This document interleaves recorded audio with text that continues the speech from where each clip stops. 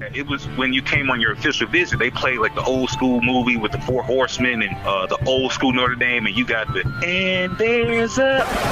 Now that's a follow-up question, Eric Hansen. That's a heck of a follow-up question right there. If you can be physical and if you can take the breath out of somebody by hitting them, man, it don't matter how many yards or what the offense is or what the schemes are. That'll always be the same. But I still think there's a place for Notre Dame and the ideals of Notre Dame football in the wide, broad scope of the sport right now. Eric, I'm hoping I don't run into you in South Bend because it'll probably cost me a round of drinks. From the South Bend Tribune and ND Insider, this is the Pot of Gold Podcast with Tyler James and Eric Hansen.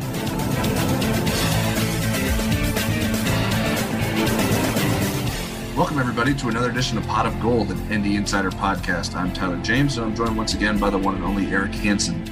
Together, we cover Notre Dame football for ND Insider and the South Bend Tribune.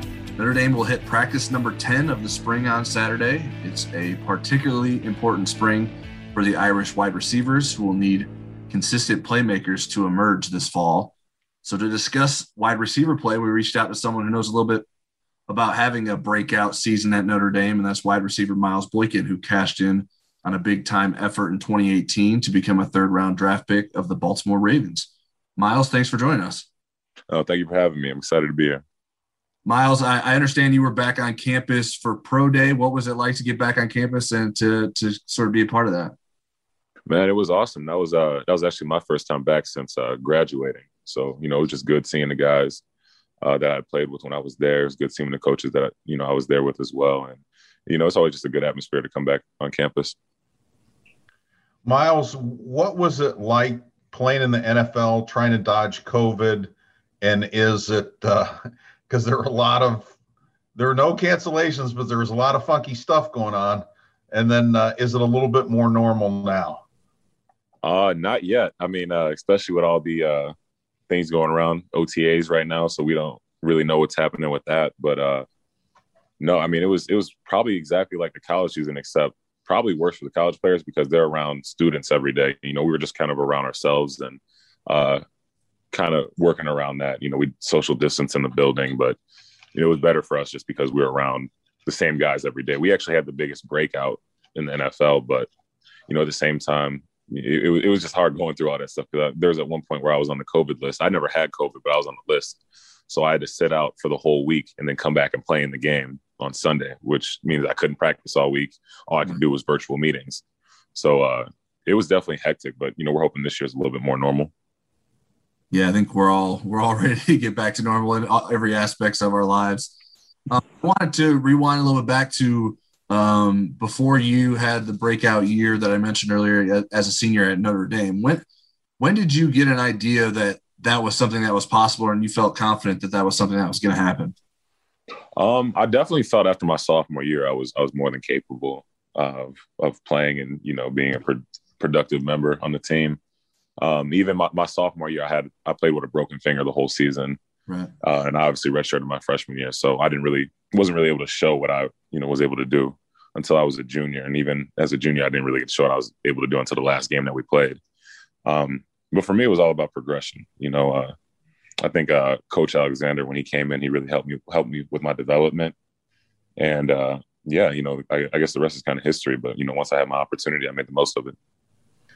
Well, it's interesting that you say that, and the injury played a part in that, because I think fans on the outside looking in, especially with the group they had last year, they're wondering why, freshman Jordan Johnson didn't get in earlier, why it took you until your senior year to get a real opportunity. What's the difficult part about making that climb up the depth chart as a young receiver?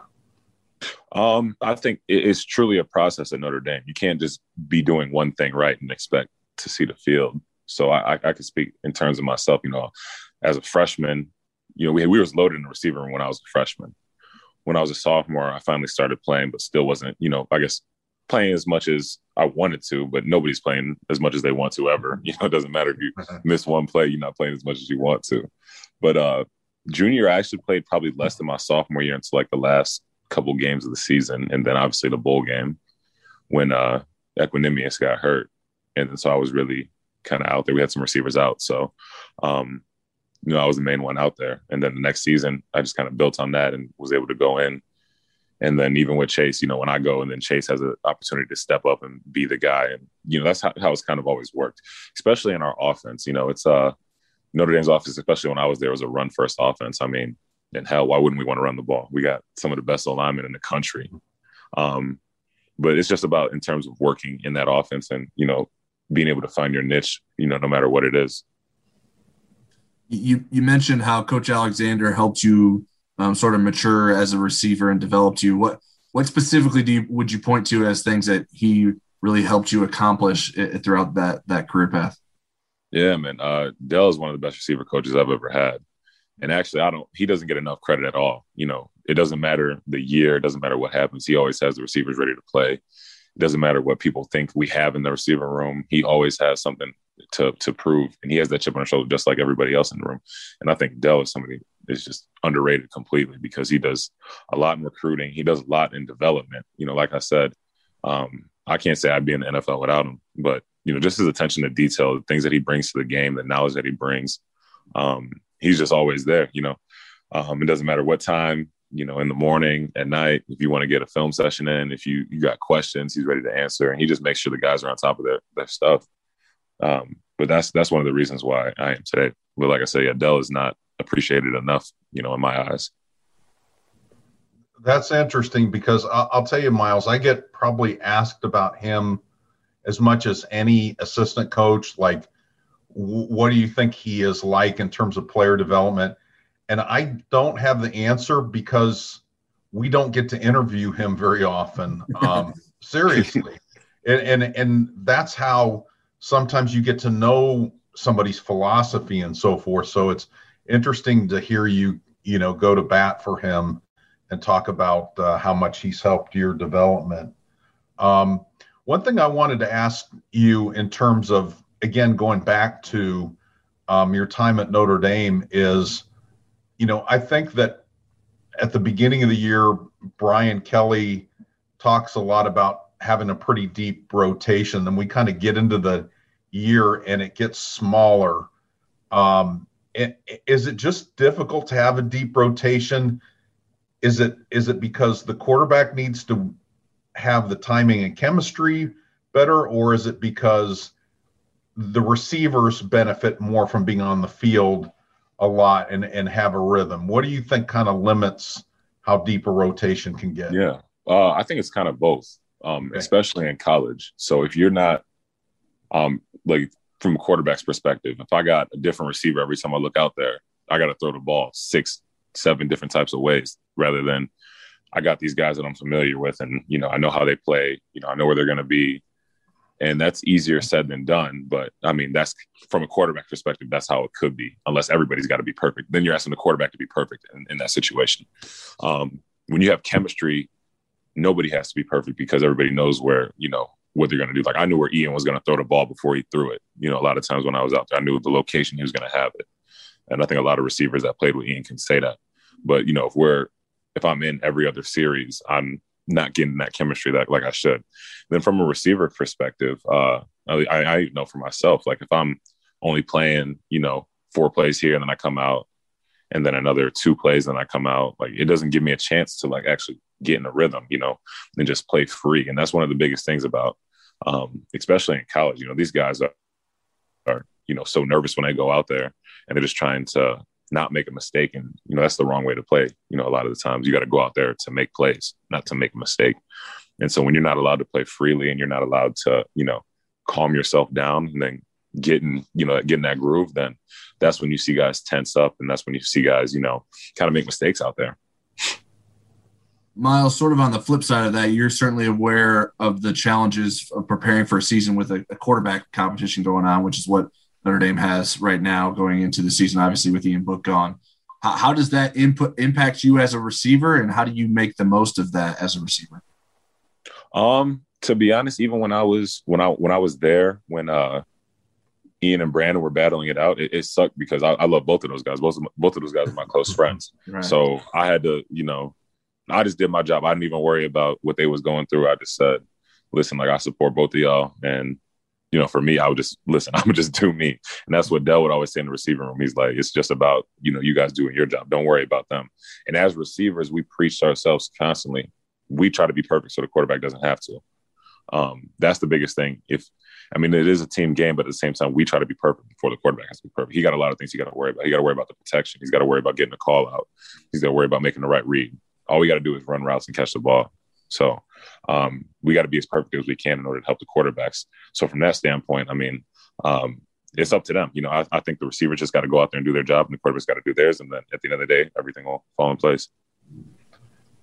Miles, when I watched even today, when I watched the Citrus Bowl catch, I kind of envision what's going through your mind, because the body language is get out of my way. And I'm wondering what really was going through your head. The second part of my question is, that could have just been a neat moment in your career, and you turned it into a platform to step up and become a better player. So that's exactly what those plays should be like. So what was the key to that? And then also, what was really going through your mind during that play? See, then that's kind of what I alluded to earlier. Like when I made that play, I wasn't thinking about anything. I just thinking about making a play. Like to me, that's the beauty of it. You know, I think you ask a lot of guys what were they thinking in that moment. It's just like all instinct, you know, and that's how it should be. You should be playing off your instinct and not thinking about, oh, what is coach going to say to me if I do this? Or thinking about, oh, what are, you know, the fans going to say to me if I do that? I mean, you just got to go out there and play. So for me, like that's literally the exact example I would have of that. You know, I wasn't thinking about anything other than trying to win the game. And then I saw like I had an opportunity, so I just had to, you know, had to go try to score.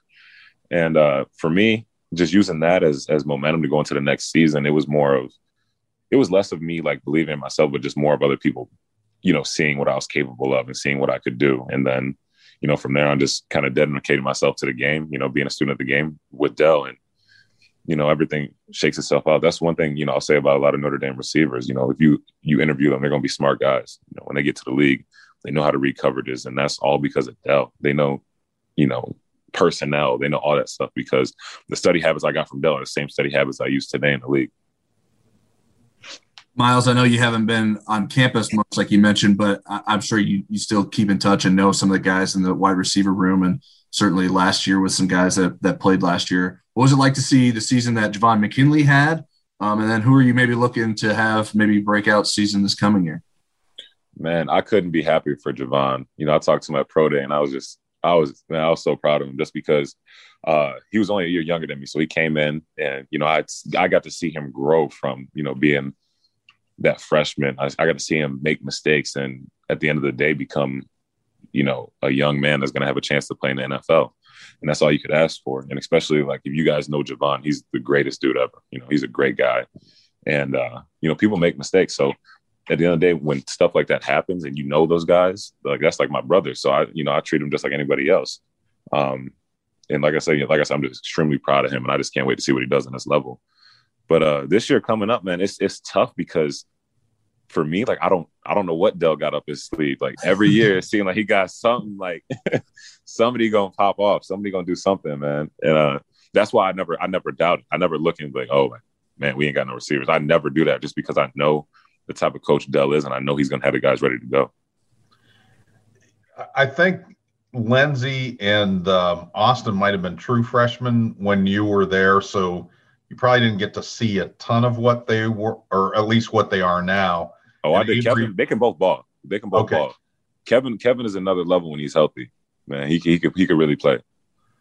Okay, can he be a number one receiver? Can he have a kind of year like you had in 2018? Absolutely. If he's healthy, absolutely he could do that. Okay. But all those guys, that was probably one of the most talented receiving groups that I've seen come in when I was there. They were tough. Him, Keys, Joe, Braden, like they're legit, man. If they could just stay healthy, then I got all the confidence in the world. Because when they came in as freshmen, we was like, man, they're gonna be something.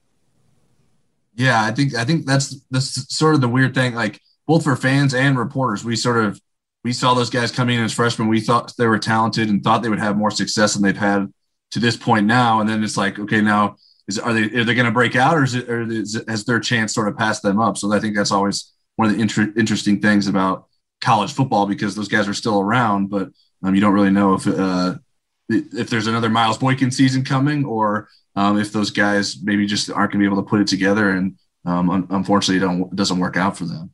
No, it's interesting because like I look back and I think about it. So like my recruiting class, we had EQ, me, Jalen Guyton, CJ Sanders, Chris Fink. Like all of us had a chance to like almost play in the league if we're not playing in the league now. So like it's crazy to think about. In the year under us, we got Chase, Javon. Javon going to play in the league. Chase in the league right now, killing it. And I'm trying to think, who was the class under that? I'm not. I'll have to look that up. But one person I wanted to ask you about was who wasn't a receiver when he first came was Avery Davis. I mean, the guy's been all over the place. He's been a cornerback, a quarterback, a running back. Had a pretty good season last year, and he's having a great spring. What are your thoughts on Avery Davis? AD, one of the most poised people I've ever been around. Dude's quiet. He just shows up and works, and he's confident. And that's what I love about him, man. Never gets too high, never gets too low. And he could flat out ball. He's explosive. He's a baller, man. I truly believe it doesn't matter what position you put him at. He's gonna find a way to be successful. That receiver class that came in 2017, that was Jafar Armstrong, who ended up playing some running back in Notre Dame, transferred to Illinois, and then Michael Young, who ended up at Cincinnati now and had some success last year for himself as well. So those were the receivers that were in that class and didn't last at Notre Dame in terms of making impacts at the receiver position, but still have chances to make their marks elsewhere. Miles, I wanted to ask you how the NFL has been treating you. What have been the biggest challenges of playing in the NFL? Man, the biggest having to do with all the COVID stuff. yeah. I can't say COVID. Everyone went through that. Yeah. I would say the biggest challenge is probably just the speed of the game and how much different it is from college. You go from playing in a system where it's hurry up to playing in a system where we huddle up every play. I think the one thing that did prepare me for that is, obviously I play for a team that's a run first team, like just like we were in college, but you just got to be ready when your number's called and make a play. But the margin is so much smaller in the NFL, but that's also what I love about it. The margin to make mistakes is so much smaller in the NFL, and it really makes you like hone into every single snap, every single, play, every quarter is important. And everything is intense about the NFL. And that's what I love about it. You don't necessarily have those games where you're going to blow people out by 30, 40. Now I was fortunate enough my rookie year, I was on a team that was, we were very good, won 12 games straight, unfortunately we lost in the playoffs, but this year we got our first playoff win. So we're just looking to, take a step every year and improve every year. But, I love this team and I love this organization. What's it like playing with Lamar Jackson? He's the most electric football player I've ever seen. He's found his way out of so many things that it's crazy. They'll send a cover zero blitz and he'll find a way to escape it somehow and then scramble for 30, 40 yards. And then the same thing will happen. He'll throw a 40, 50-yard touchdown. Like, it's crazy the things that he can do. I've never played with a football player like that. I played with dual threat quarterbacks, but it's different when you say dual threat when you think about Lamar. Miles, obviously we've talked about how you had sort of the time to progress in your time at Notre Dame. Is the pressure different in the NFL, where if you feel like, okay, if I don't have make some significant grounds in this next season, then who knows what's coming next for me? Oh, absolutely. That's every year though. That's every game. That's every snap, like I said, but that's just the nature of the NFL. There's always pressure just because, nothing's guaranteed. So, for me, like, you're just thankful for every snap that you get. You're always working to get better. And you really don't – you just got to work hard. Don't leave anything up to chance. I'm confident in my ability. And, just like you said, you never know, what the future holds for you. So it's not like you're on a 4-year scholarship. We're on contracts that can, you can be cut at any moment. But like I said, I love the place I'm at. I love my teammates. And I love the organization. I'm just happy to, be able to go to work for them.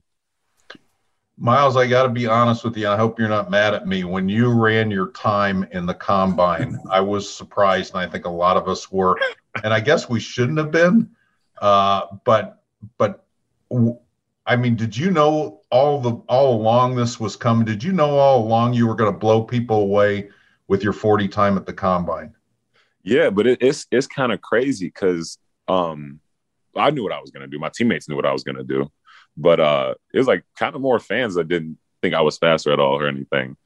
And it was like, I was just like, all right, I mean, it is what it is. But then when I got to the combine and we're talking to coaches before, they always ask like, oh, what do you think you're going to run? What do you think your times are going to be?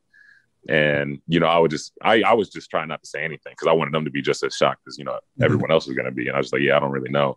And they'll be like, yeah, like, we got you in the low 4.4 range. That's what we think you're going to run. So, I mean, they be doing their math. I don't know how they figure that stuff out, but like, they knew. They have better sources than the fans do. That's well, Miles, that's all we have for you. We appreciate you taking some time to join us today and sharing your insight about playing wide receiver. Yeah, I appreciate you guys. All right, now it's time for Place Your Bets. How much you want to make a bet I can throw a football over the mountains? This is our segment dedicated to the degenerates. Since Miles Boykin was our guest today, let's do some Boykin-themed props using his stats from his senior season in 2018. So the first one I have for us, Eric, is will any Notre Dame player have more than 59 catches this season? The most last year was 42. But it happens more than you think. But usually there's just one guy that is up there that gets it. And who would be that guy? I think Kevin Austin and Michael Mayer are the only two that kind of have that potential. My sense is, though, Avery Davis and Lindsey are just going to be, and these other guys are going to be used too often, especially for a wide receiver to get to 59. So I'm going to say no. Yeah, I went with no as well. Could Kevin Austin be that? Maybe. We think he's that talented, but obviously that's quite the leap of what he's been able to accomplish throughout his career. If we wanted to extend beyond receivers, could Michael Mayer go crazy? maybe. Tyler Eifert had 63 catches in 2011. That was the single season record. So he'd have to approach single season record or program record to reach those numbers. I did look, Quintez Cephas had 59 receptions, same number at Wisconsin with Jack Cohn in 2019. So obviously Jack Cohn isn't afraid to sort of have that one guy. But so if one guy emerges, I think that is possible, but I'm just not too positive or convinced yet. It's hard to be convinced. That's what we don't get to see much. That there will be a person that will emerge to that level this season. So I'm going to go with no as well. Next one. Will anyone finish with more than 872 receiving yards? Probably for the same reasons. I'm going to say no with that one without going into too much detail. Yeah, I'm going to go no as well. Miles Boykin didn't have like crazy yards per catch average, which we'll get into a little bit later. So maybe that is more attainable for someone that if you don't get to 59 catches, if you're only at like 50 catches, you can still surpass that amount of receiving yards, especially if guys like Kevin Austin or Braden Lindsey are deep threats, maybe they can pile up receiving yards, but I'm going to go no as well. Will anyone finish with more than 8 touchdown receptions? I was a little bit torn on this. Notre Dame is playing 4 teams that finished 90th or worse in pass efficiency defense last year, and 6 more that finished 50th or worse, or 60th or worse. So they're not playing very many good pass defenses. There's 2, Wisconsin and Cincinnati. So those opportunities are going to be there.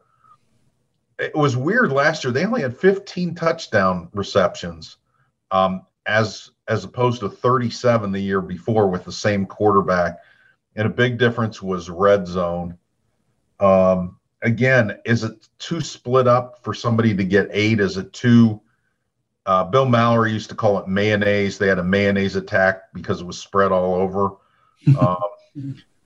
I think somebody will get that because I think Michael Mayer in the red zone is going to be a guy that's going to be able to get that number.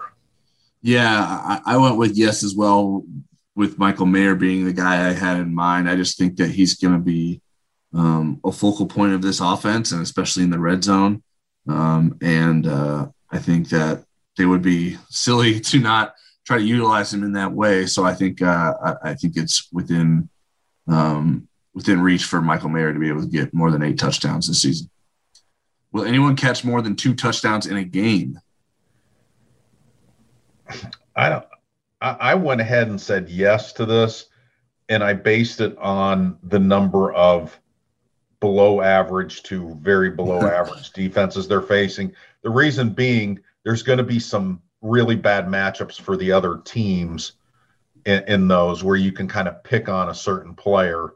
Right. Where I think that opportunity would be there. I'm not, I wouldn't bet money on it, but for the purposes of this show, I will go ahead and bet and say yes. You'll bet your reputation. You place your bet's reputation on it. I'm going to go with no. I think there'll probably be some guys that do have 2 touchdown games, but I'm not sure that anyone will get to that 3 touchdown mark. So I will go with no. Then lastly, will anyone with 30-plus catches average more than 14.8 yards per catch? Well, I think McKinley was there last year. He was. When you have – he actually – Javon had 17.1 per catch, and the year before, Chase Claypool had 15.7. So Javon had a pretty good yards per catch number comparatively. Yeah, I think the 1 year that, that it wasn't possible that somebody was going to get that was 2013, Reese's last year as a starter.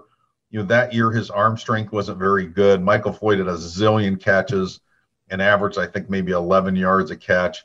But I think that's I think Avery Davis could get that this year. So I'm going to say yes. I think that's very attainable.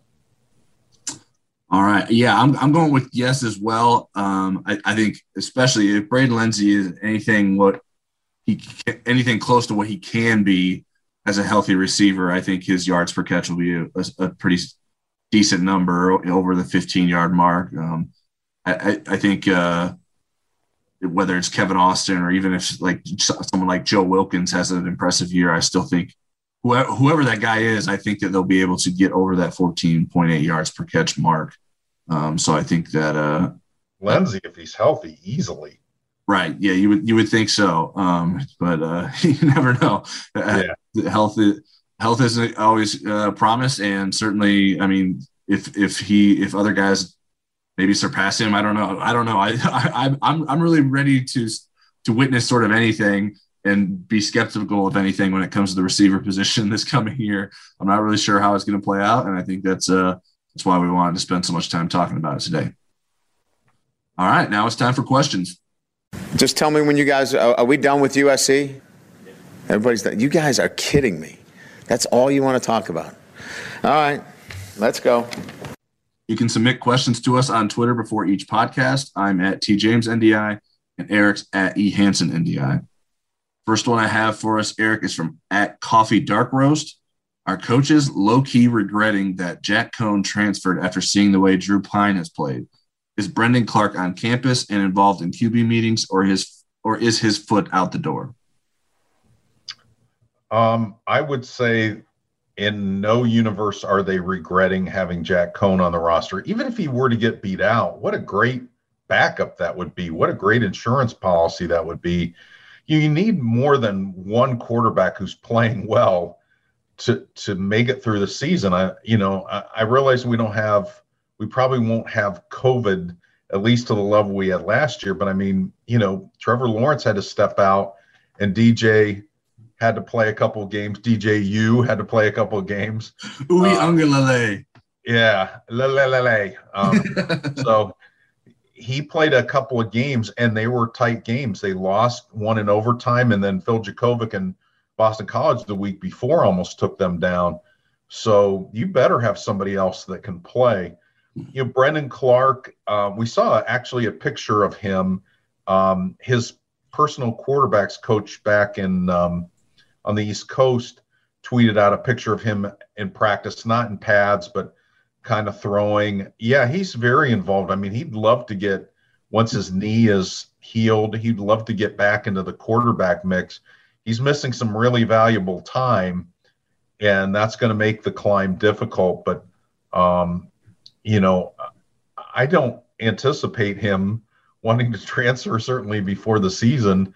Maybe after the season, if things look different and he doesn't see that he's got a fair shot to compete for the job in 2022. But my thought is that they would open that up and let him compete and see who the best quarterback is. And he was highly thought of enough that he was their number 2 quarterback last year. So I wouldn't press the transfer portal button yet. I know it's a new thing with the no sitting out, but I think, Brendan has a pretty good head on his shoulders. The one thing about these kids at Notre Dame, too, is a lot of times when they transfer, they don't like to do that until they have that degree. They'll kind of take some extra classes to get their degree and leave as a grad transfer early. Yeah, I think this question, to me, it seemed like it was based in some overreactions, or I'm not sure how much Coffee Dark Roast was tuned into the updates throughout the spring. Like, he was drinking Irish coffee.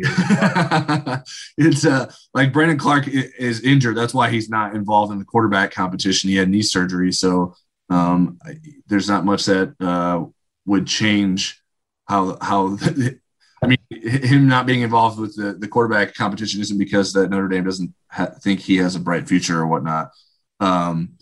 And in terms, I'm not sure what it would take for them to regret bringing Jack Coan in. I guess maybe if you brought Coan in and Buckner won the starting job, and then you alienated both Drew Pine and Brendan Clark, and those guys both leave, maybe that would be a bad situation, because then you're basically left with Buckner and no one else and Ron Paulus. So then that would maybe be something you could regret, but I don't think that they ever necessarily anticipated that happening. I think Tommy Rees even spoke to how he felt that the quarterbacks were welcoming of Jack Coan into the room and understood the leadership that he could bring to that position.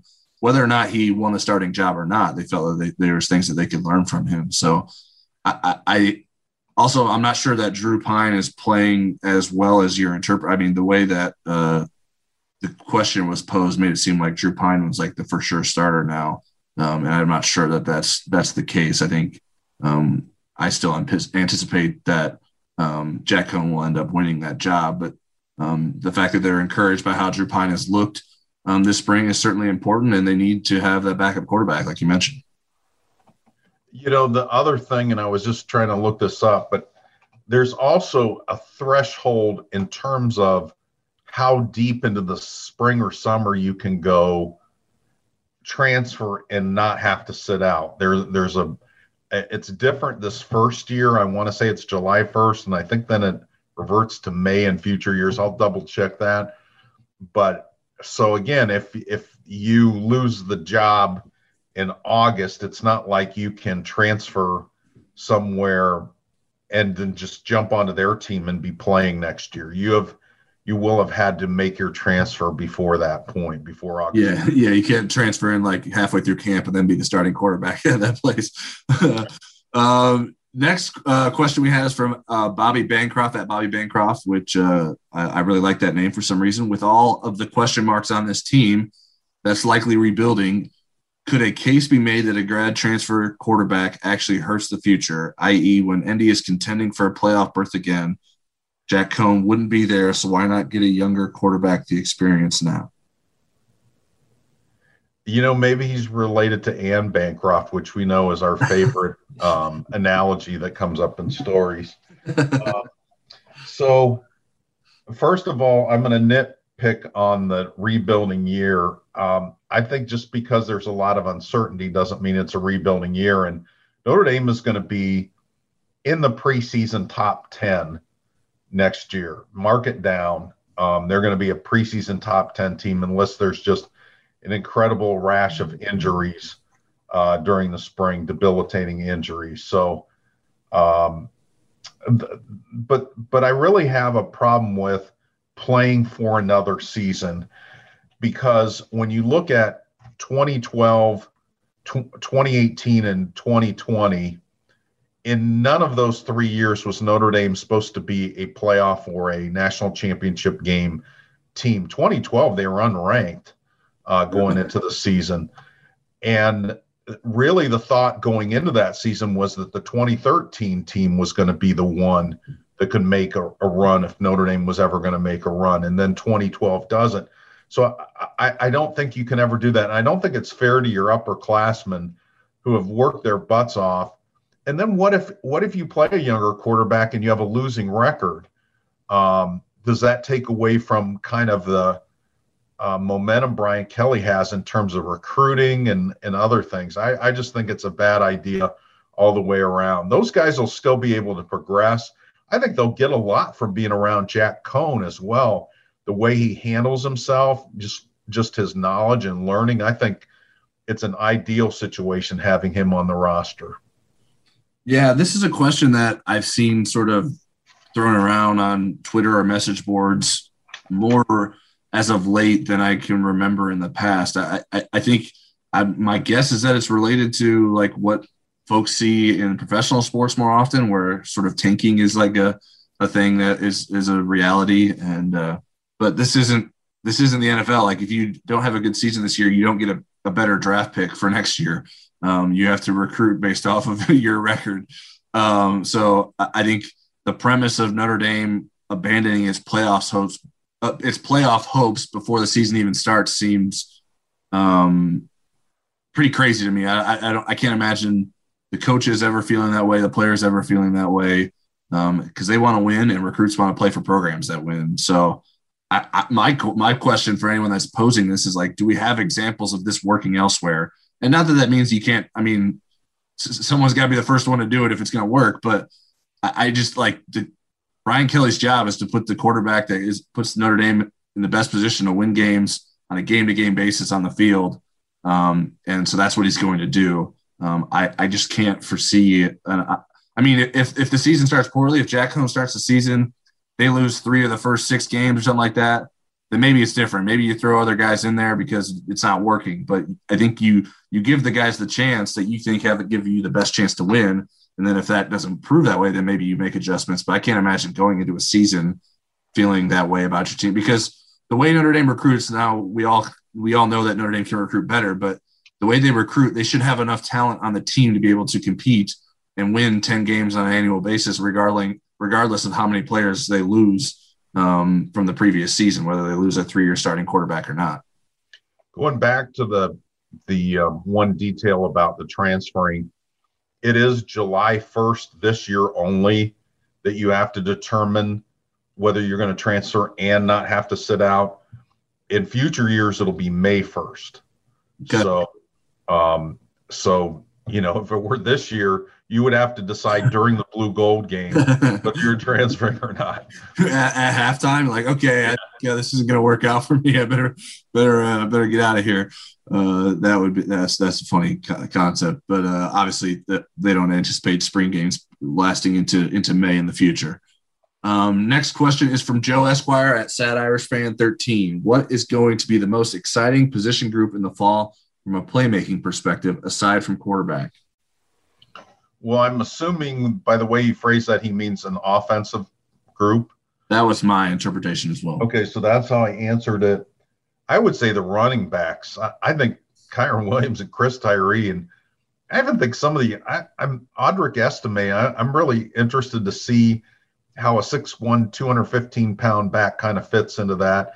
And I'm not writing off Sebo, Flemister, or Logan Diggs. I just think that's a fun position group. I think the most intriguing are the wide receivers.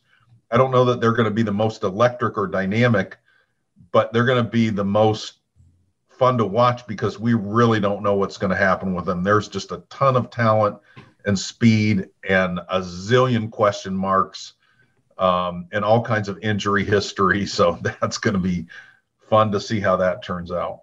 Yeah, I think we interpreted the question the same way and interpreted our answers the same way. I went with running back as well. I think their versatility is something that will be of great value to the offense with Kyron Williams and Chris Tyree.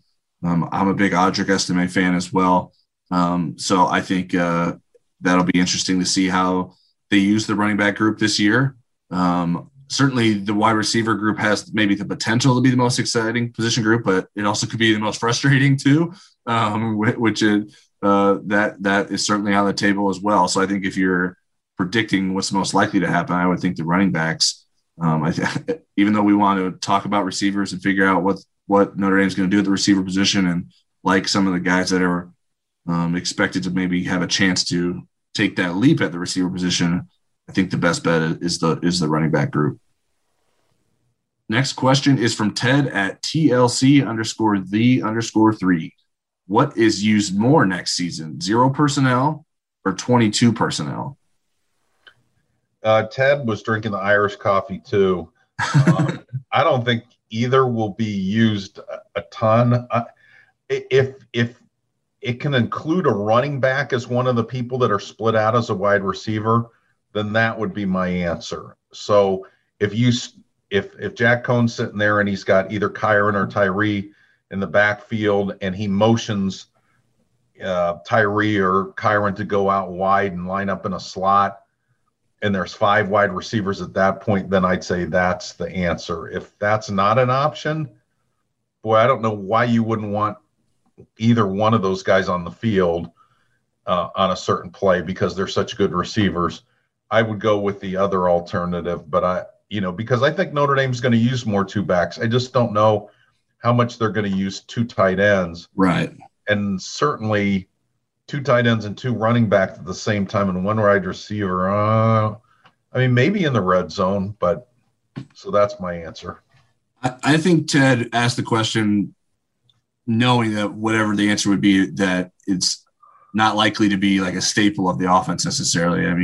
I don't think he's expecting Notre Dame to do a lot of 5 wide receivers or a lot of 22 personnel, but I think that if I had to guess which one it would be used more, it would be 22 personnel. I don't think they ran 0 personnel at all last season. I actually tracked that, so I'm confident they didn't do that. And that would even be if you wanted to count running backs as wide receivers. I don't even think they did that, but that's not how I count personnel. To me, it's the people rather than where they're lining up. So okay. If Tommy Tremble and Michael Mayer are lined up in the slot, to me that's still a tight end formation, even though that they're not lined up attached to the line of scrimmage or anything. But so Notre Dame did use 2 running backs for 25 plays by my count last season. The starting offense, at least, I don't really track when the backups are in late in the game. But they used it so few times that I didn't even distinguish in my season totals at the end of the year between 21 or 22 personnel. So if they use that, I don't expect that number to be too high. Like you mentioned, I think they can use some 2 wide receivers personnel groupings or 2 running back personnel groupings, but I would anticipate them not having 2 tight ends on the field when they did that this year. So I think it's an interesting idea. I just don't know that, or an interesting question. But I would lean heavily towards the 22 personnel being more frequently used. Next question is from at D.O. Carroll 1. How many different offensive linemen will get a start for Notre Dame next year? Well, I would say the goal would be to start just 5. That's what they generally like to do. And usually if there's additional people, it's because of injury. So I'll say 6, figuring there's going to be an injury at some point that knocks somebody out of a start. Yeah, I didn't go back and look, but I think off the top of my head, would last year's number probably be 8, I think? Because that was the number I actually settled on, was 8. Because Zeke Lugg and Corral would have been added to the. Yeah, so I guess it probably was only 7. Yeah, because Lugg played 2 spots. Right. And he did when he played center. Dylan Gibbons came in and played a lot in one game, but I don't think he started. Yeah, he definitely played. He played against Florida State because Aaron Banks moved out to left tackle for a bit, and then when Liam had his eye issue, but then he came back on. And then Dylan played in another game too, I believe. But anyways, we're getting a little bit off track. I think so. Just using that as an example, that was a successful offensive line last year, and they had 7 starters. So I think it was 7 the year before too, with Ruland and Lugg having to come in for injuries. Yeah, so I think the guys that you're talking about on this offensive line, those guys have dealt with injuries too. Obviously, Jarrett Patterson's coming off a foot injury. Josh Lugg has dealt with some issues. Dylan Gibbons has dealt with foot issues. See, those haven't been as relevant to being on the field because he hasn't been a starter. But if he's projected to be a starter this year, that could be something to watch. So I think, and Zeke Correll had an ankle injury last year when he came in. So I think you're always going to have at least 6 due to an injury here or there. And then I think there's a chance that they move guys in or out based on performance because I'm not sure that they're going to be 100% certain that the 5 guys that they run out there to start the season against Florida State will be the best 5 guys that they'll want to run out there at the end of the season either. So of course I made an offensive lineman question go long, but my answer for this one is 8. Next question is from Chris Scheiber at Scheib43. Gaze into your crystal balls here. Early returns based on interviews and video are really positive on Marcus Freeman. Given his previous success and raising his profile in South Bend, is a 2-year tenure most realistic? I feel like anything longer means the D is underperforming. The end part of that was the part that got me a little bit. I get this question a lot in my live chats about how long Marcus Freeman is going to stay. Here's what I would do. I would just enjoy his time here and not worry about that. Seriously, because people are so tied up in what's going to happen after Marcus Freeman. This guy hasn't coached the game yet, and we're calculating when he's leaving. Well, I mean, it's the same like, well, how many games does Clark Lee have to win to be the next head coach at Notre Dame? It's like, yeah. Well, come on. I know. It's like just enjoy the fact that he's here and he's doing really well in recruiting, and I think he's going to do really well in the field. But to answer your question, I kind of went and looked at some of the top defensive coordinators in college football in the last few years and what their kind of trajectory was. And, you got Brett Venables at Clemson, who's been at Clemson since 2012. So he's neither a failure as a defensive coordinator nor, right. Yeah.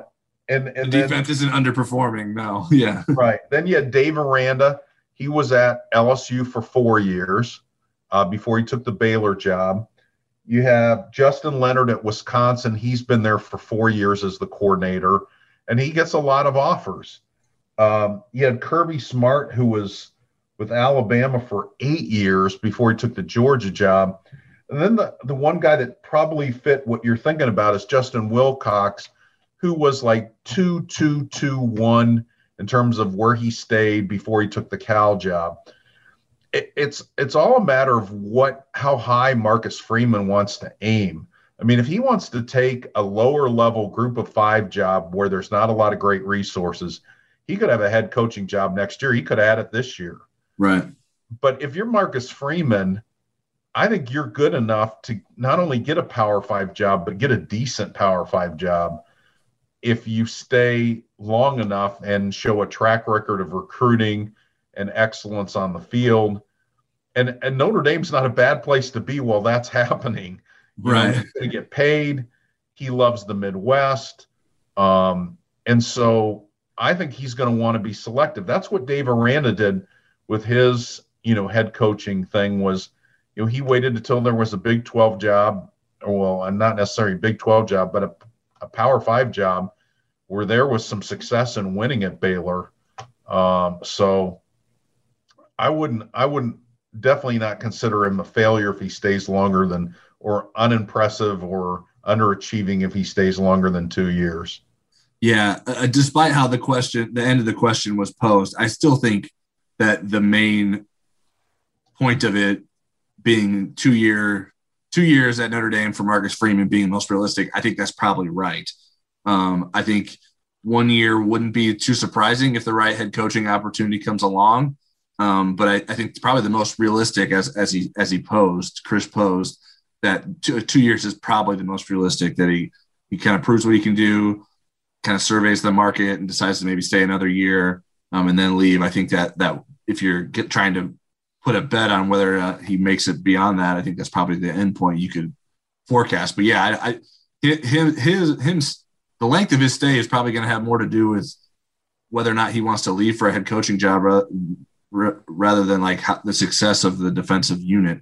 Unless he seriously underachieves and everyone is reading his success, then he's just going to be able to have a successful stay at Notre Dame. And even if they don't play as well as Clark Lea's defense played last year or the year before, he's still going to have those head coaching opportunities. I don't think that's going to prevent him from having head coaching opportunities. So he's going to stay a popular name in the coaching carousel. I think like you started, like, just enjoy it while it lasts and don't worry like when it's going to end, because we have no idea who the next guy could be in line to be the next defensive coordinator after that. And it could be some guy that we were not thinking of, because we certainly weren't thinking of Marcus Freeman being the next defensive coordinator at Notre Dame when Clark Lea was promoted to defensive coordinator. So, yeah, I mean, Mike Elko left to go to Texas A&M in part because he thought it'd be a faster track to becoming a head coach. And it's interesting that his successor, Clark Lea, made it to a Power 5 job first. So you just never know. We got another question from Joe Esquire at Sad Irish Fan 13. General thoughts on ESPN's FPI rankings? FPI rankings are what happens when you pour beer into a computer. It's you're kind of going through them, and I looked at this year's and last year's and the year before, and you're just kind of like, okay, this makes sense. Whoa, what's going on here? Notre Dame is ranked 11th in the 2021 FPI rankings. Cincinnati, who's a consensus top 10 team next year, is 27th. Then you have, and I'm not going to say Michigan is going to be a world beater, but they have Michigan ranked below Arkansas, Virginia, Tulane, and Wake Forest. I don't think any of that's happening. And then when you look at the 2020 rankings, they had Wisconsin ranked 9th, a 4-3 Wisconsin team, way ahead of Indiana, a team that beat them head-to-head and was clearly better than them. So I don't know what the algorithm is with the FPI, but there's a lot of head-scratching things. It makes us and the AP voters look a lot smarter. So I hope the FPI stays around. I did the same thing as you in terms of looking back at the last 3 years of the preseason FPI from like the spring FPI and sort of how they matched up with what the final AP poll was. And it wasn't, I mean, each time they had five or six of the top 10 teams correct. I mean, not in the right order necessarily, but five. Well, I mean, it's easy to get 3 of them. I mean, you just put Alabama, Clemson, Ohio State. Right. No. I get it. Yeah. But the thing I was getting at, but I didn't take the time. I didn't get a chance to look at, okay, what was the preseason AP top 25 or top 10 and how did that compare? I'm not sure how much better the FPI has fared than the AP. I think one thing that FPI I think can I did a good job is, I mean, in 2019 they had LSU 4th, and that's the year LSU won the national championship. I don't know where the AP poll had them, but I think that that wasn't necessarily I don't know that people went into that season thinking LSU was going to dominate the way they did, and obviously FPI didn't have them number 1, but it had them pretty high, so that was a good thing for the FPI. But I appreciate the goal of the FPI. I don't think it's always properly used, and I think people maybe overreact to it sometimes, and it's just another ranking system. And I think people have the same opinions about the AP poll. Some people really like it, some people can't stand it, and some people put too much weight in it, and some people think it doesn't mean anything. And there's just all polls and rankings are going to be polarizing, especially when you're doing them this far out from the season. So I think it's not something I put a lot of weight into. I'm interested to see like what they project, and I think some of it has to do with like returning starters, and that really impacts where you're projected. And obviously, like at this point in the spring, there's a lot of things that are going to happen for all these teams before even fall camp starts. So I think there's lots of things that could change between now and then. So most top 10 lists or top 25 lists that you're making now are going to have some interesting names in it when you go back and look at them in hindsight. Next question we have is from Justin at The Real Putnam. What's the biggest thing the national media gets wrong about Notre Dame? I would say consistently over decades, it's that if Notre Dame lowered its academic standards, the quality of football would go up significantly. And the reason that I don't think that that is a very smart thing to think is because you can lower the admission standards, but you still have to survive in the classroom. So you can let somebody in, and if they're gone by the end of the second semester, what good did it do to have them on campus for that year? So I would say that. I think that's an oversimplification. And I think the fact that Notre Dame's been in the college football playoff 2 of the last 3 years is evidence that that's not the case because the academic standards haven't changed. Yeah, I think that's a good one. I guess I'm never a huge fan of like lumping the national media into with each other. Everyone has its own opinions and its own quality and its own values. So, I mean, there are some national media members who understand Notre Dame well, and there are some that I would describe as less informed. But I think the importance of independence isn't always understood at a national level. I think some people do get that, but some people don't. So that is something that I think can sometimes be misconstrued. And I mean, if you want to like go back to Rick Riley calling Notre Dame irrelevant, like that's just obviously not a good viewpoint. But I obviously don't know that like saying that column from Rick Riley is fair to pin on the national media as a whole. That was just a bad column that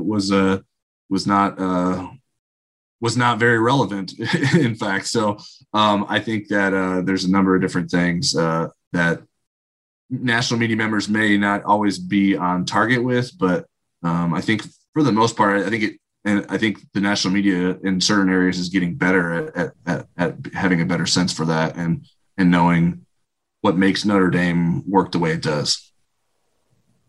All right, next question we have is from our old pal Michael Birch at Steelers PR Mike, and this question is clearly just to troll me, who is a Cleveland Indians fan. Why do you throw a breaking ball on an 0-2 pitch to a 214 hitter in the 9th inning of a perfect game?